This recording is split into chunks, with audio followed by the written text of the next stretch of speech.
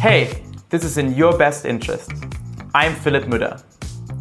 This is part one of our two-part series with Calvin Teo about entrepreneurship and alternative investing as an asset class.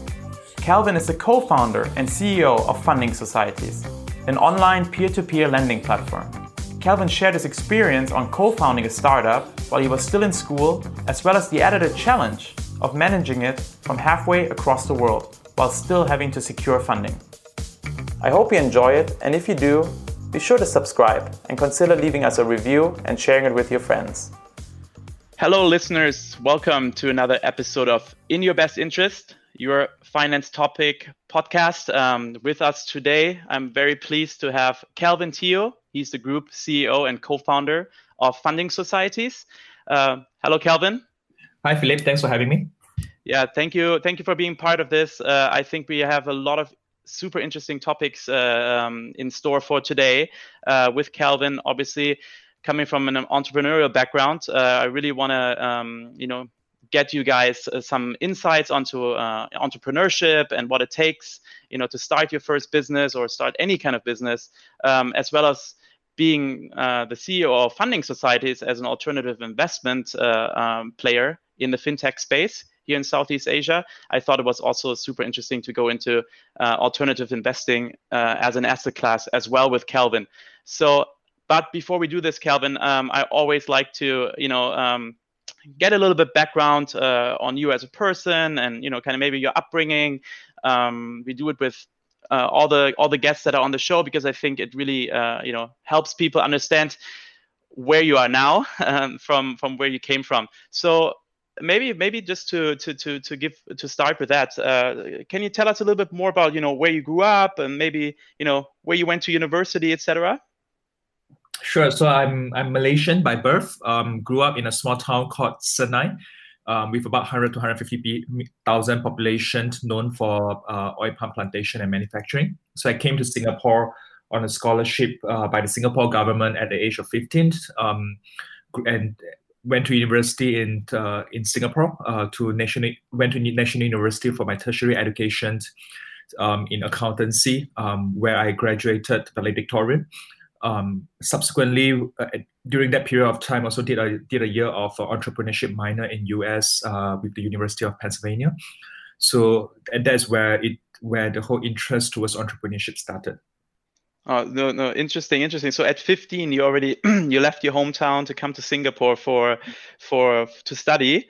I think this is something Freddie did as well, coming from Malaysia over as well. So what was that? What was that like? I imagine you'd still be at 15. You're still young, leaving home.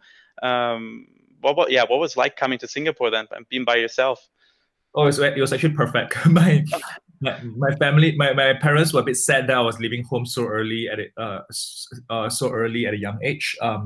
For me, I thought it was a excellent opportunity because Senai was a relatively small town, so there wasn't a lot of opportunities. So that really gave me the education, the exposure to actually do what I'm currently doing. So the experience was phenomenal. Yeah, no, I can imagine lots of new sensories, especially with Singapore and coming to Singapore from a small town. That's super interesting. I myself, I went to high school in the US for a year at 15 as well. So by myself, I think it shapes you for life, right? Those experiences make you a lot more independent as well. But yeah, so when you said then you went to university here in Singapore, did some stint in the US as well. What was your majors that you studied, and why did you choose them? Sure. So I studied business administration with a specialization in accountancy. Okay. And the key reason is because I'm interested in business in general, and that being a traditional Chinese accountancy is considered the core, the basics of business, and it's an iron rice bowl. So that's why we picked it. It's a professional degree that will allow you to continuously find jobs. So that was a basic thinking around the choice. But I think I picked National University of Singapore for a very specific reason, and that was for its overseas college program, the entrepreneurship program that allowed me to study in a university overseas at an entrepreneurial city.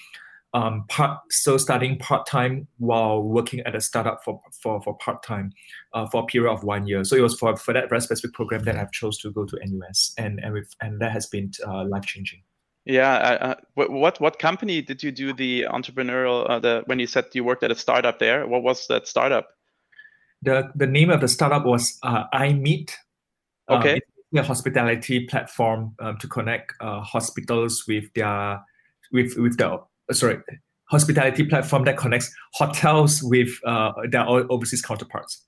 Okay, interesting. Yeah, no, super interesting. But I think those programs are so valuable. I think I haven't heard of many of them, but in Germany there's a program where I'm originally from, where students can, once you get out of high school, you can choose to go full time to university, or you can actually choose to work for the big companies like SAP or Bayer or Daimler.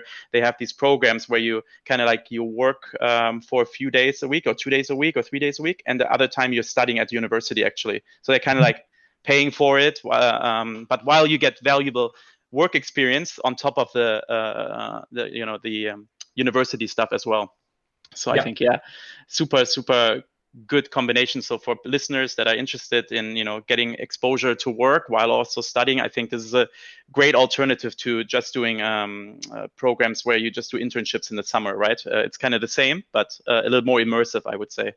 No, super cool. So after university then, did you straight go into entrepreneurship, or did you go first into like a consulting or an accounting kind of type of job?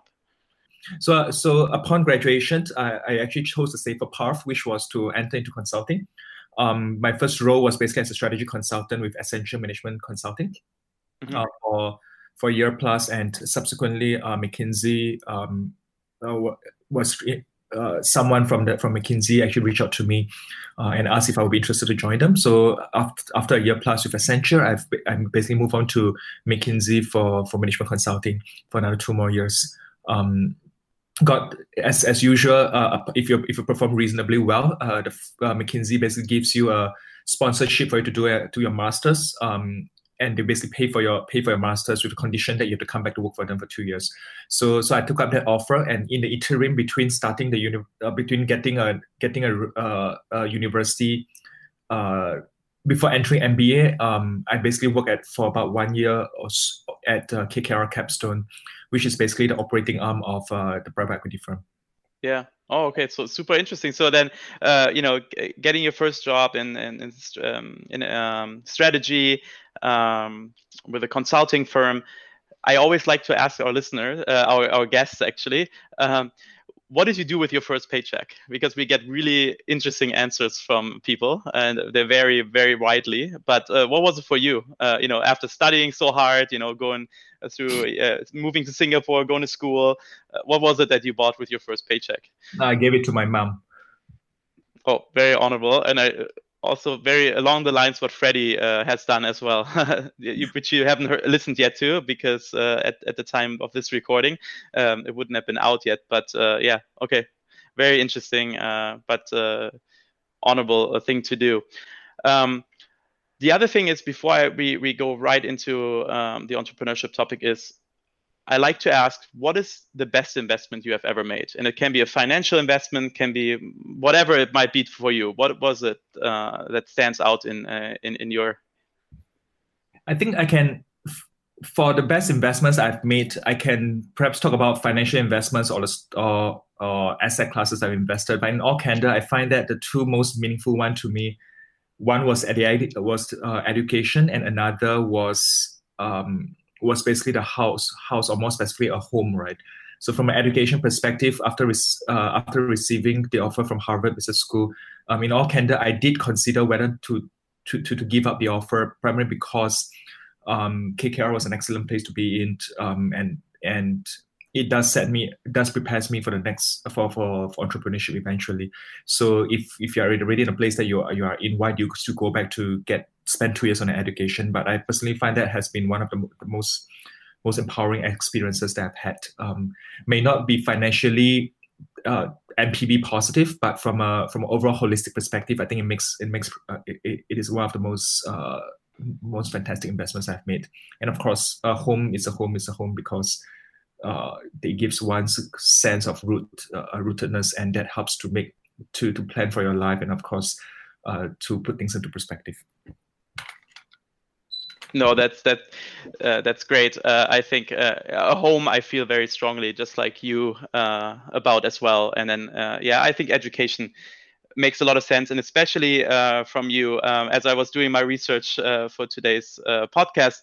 I think, correct me if I'm wrong, but I think during your studies in your MBA at Harvard, you actually met your co-founder, right, Renaud, from funding societies, and the idea was born there. So I think that must have that's a good bridge to your entrepreneurship story. But I think that probably adds to that why you ranked this so high as a good investment, right?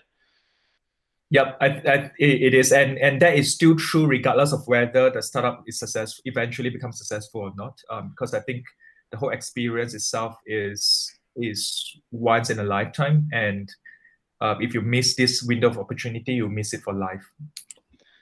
Yeah. So with that being said, I think we kind of moved through your history. Then to me, what stood out, what I would like to understand better is funding societies, first of all, the first business you ever started? So did you go straight from your KKR MBA, or did you do something in between, maybe in high school or in university, that prepared you for this step?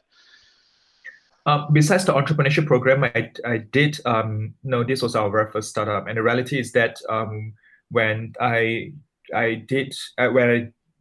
decided to do my master's at Harvard, it wasn't because I was looking to start a company after. It was really all stars aligning, and that finding out this is a business that I'm passionate about. So I'm interested in starting funding societies. I'm not interested in starting any other business. And the reason that we think funding societies is special is because it is really solving a big problem, a generation shifting problem for Southeast Asia, and that we are passionate about the underdogs, the SMEs that usually are facing some financing challenges that is hindering them from fulfilling their full potential. And there's a realistic path for us to be number one. So it's really because of us chancing upon this opportunity that is very much aligned to our heart and aligned to our market, such that we decided to start this company. So we are not interested in entrepreneurship in general. We're just interested in solving this problem specifically.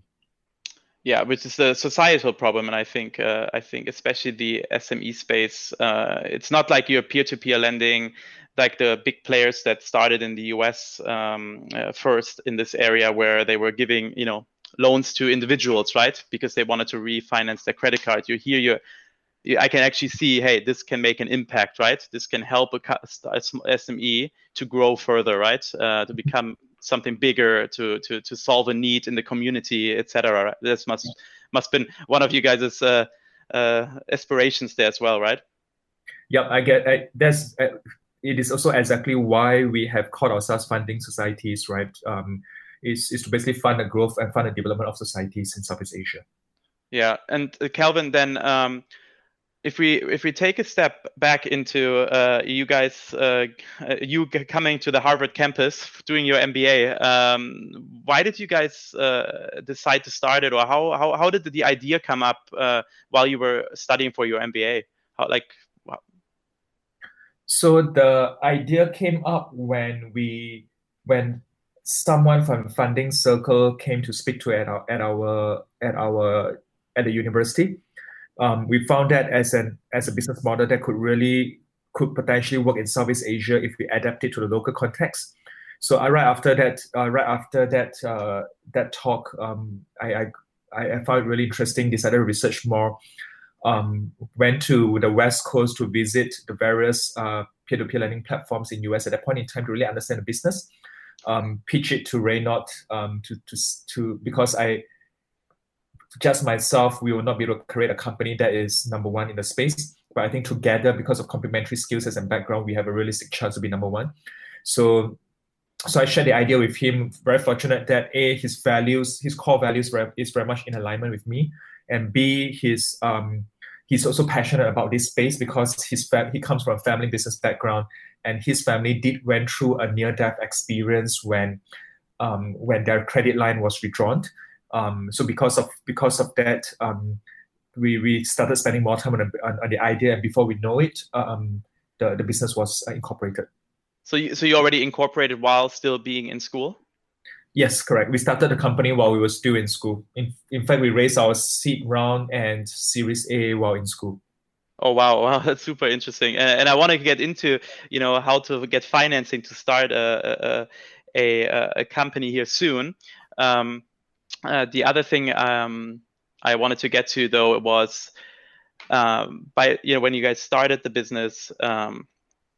How did you make sure that yes, you guys were aligned, but in order to start funding societies, you also needed to have a tech background, right? It's a fintech company, it's a platform, you have an app and everything. When you first started out, working on the business plan together, the idea made sense. What are the other hurdles that you had to overcome? And I'm just thinking out loud because I'm not coming from a tech background myself neither, right? So how did you find the right people to start working on the product? So that's a very good question, because who would want to work for two students who have never started a company before, who are not physically around in the country that the company is being started? Yes. So that was a big challenge for us, and I think but I think to us the key was to start somewhere. So through relationships we were introduced by an IT firm in Jakarta, who was willing to basically build a product for us. So literally we use a vendor to build a product initially. Okay. And when the company gained traction, we basically asked the founder of that IT company to shut down the company and join us, which he did. So we were very fortunate to be able to start to build a product, build a product while we were still in school like that. Yeah. Yeah, super interesting. And I think we're recording this during the COVID-19 period, right? So I think this building a company like you guys did remotely, I think is this was already a few years ago. I think now it will gain even more traction, right? Because tech teams can be scattered around the globe. You can now find take talent from anywhere and still make it work. And I think this is really, I think this period in time right now is probably a huge accelerator in that space. So right now, do you guys have your team then all centrally located, or are they still scattered around a bit? Currently the team is scattered because we are currently present in 4 countries. So Singapore, Indonesia, Malaysia. We have a satellite office in Thailand. So as SME Finance is a very localized business, it's a regulated business in each of the country, and we're licensed in each of the country. We need to have a local team in them. Whereas there are regional teams where local presence is not as important. For example, product data engineering, finance, accounting, legal, HR. So these functions are less localized. So to that extent, we basically set up center of excellence based on where we can find great talent. Yeah, that makes perfect sense there. So let's get back then to, you already mentioned it. You mentioned financing, right? And I think for a lot of people, when they look at, hey, maybe quitting their job, or they have a business plan in mind, the next thing is, how do you get financing, right? How do you start? Do you go out and ask your family and friends for angel investing round? Do you directly go to VCs? You mentioned you guys raised the seed round already in college. So maybe you can go a little bit in more detail on what your thinking was behind getting funding for the business in the beginning, and what your steps were in reaching that goal. I think we were very fortunate in a sense that we were able to raise our seed round from Alpha JWC, which is an Indonesian-based venture capital firm, during our summer holidays in our masters. The fact is that when we first started the company, our plan was to bootstrap, but we realized that timing is very important. The window of opportunity is closing, if we do not establish ourselves fast enough, we'll miss our window of opportunity. So instead of bootstrapping it, we decided to raise funds. And I think how we just got extremely lucky in the process that during summer holidays, we came back to work with our team. So basically at that point in time, we have a team of 4 whom we recruited by posting ads on startupjobsasia.com, so on the website, and interview through Skype, and managing the teams through Skype and emails, right? So we basically met the team for the very first time after working for a few months. So during those months, Reino and I basically worked from 8 p.m. to 4 a.m. Boston time, so that because it's 12 hours difference compared to Singapore, so that we can be the team can feel that we are present. But I think the summer holidays allow us to actually really be physically present with this team. And that's when they share with us the whole Tech in Asia pitching competition. We went there, we pitched, we happened to win it. There was some media coverage for that. VCs started approaching us, and we were fortunate to sign a deal with Alpha JWC before we returned back to college. And when, after funding, how long was it until you guys were able to go live with the product? Oh, we went live before the funding. Oh, before the funding already. So after incorporating, within 100 days of incorporation, we have launched the platform. So when we went into a pitching competition, we actually have a live business with some customers already. Oh wow! So rapid development there, even from abroad. So that is super cool to hear. But so then you got the funding. Kind of, what were the next steps? Like, how did you manage to grow the company and build a customer base up till now? And I'm especially interested because for you actually have 2 kinds of customers, right? You have to have relationships with companies, the SMEs. Plus, you have to have relationship with investors who provide the funding to the SMEs. So you actually have to basically acquire 2 sets of customers with different needs. So how did you guys manage to do that and grow up till now? Sure. I think there are quite a few articles and knowledge research online on how to solve a 2-sided platform problem. Right. I think for us, we took the approach of getting natural advantages on one side, and then work to solve the other side. And I think the natural advantage that the side that we chose to use natural advantage was on the investor side. So very fortunate that Reino has a family business that can help us to bankroll some of these loans initially. Mm-hmm. So the family was agreed to fund the first $1 million of loans. So really grateful for the family. And that meanwhile we start building up the base for both borrowers and investors. So with that initial funds, at least we can be assured that any borrowers that we onboard, there is money to be lent, and that helps to kickstart the traction of the overall platform. So when the platform just started, it was, even though it's a crowdfunding business, it was a crowd of 2, basically Reynolds and I. But we're fortunate that through PR and media who have been really kind to us, we managed to attract to gradually attract quite a number of investors through press coverage. So that's then kind of some nice insights on how to grow the business and how you've done this on both sets of customers. Let's talk about some of the challenges that you faced, right?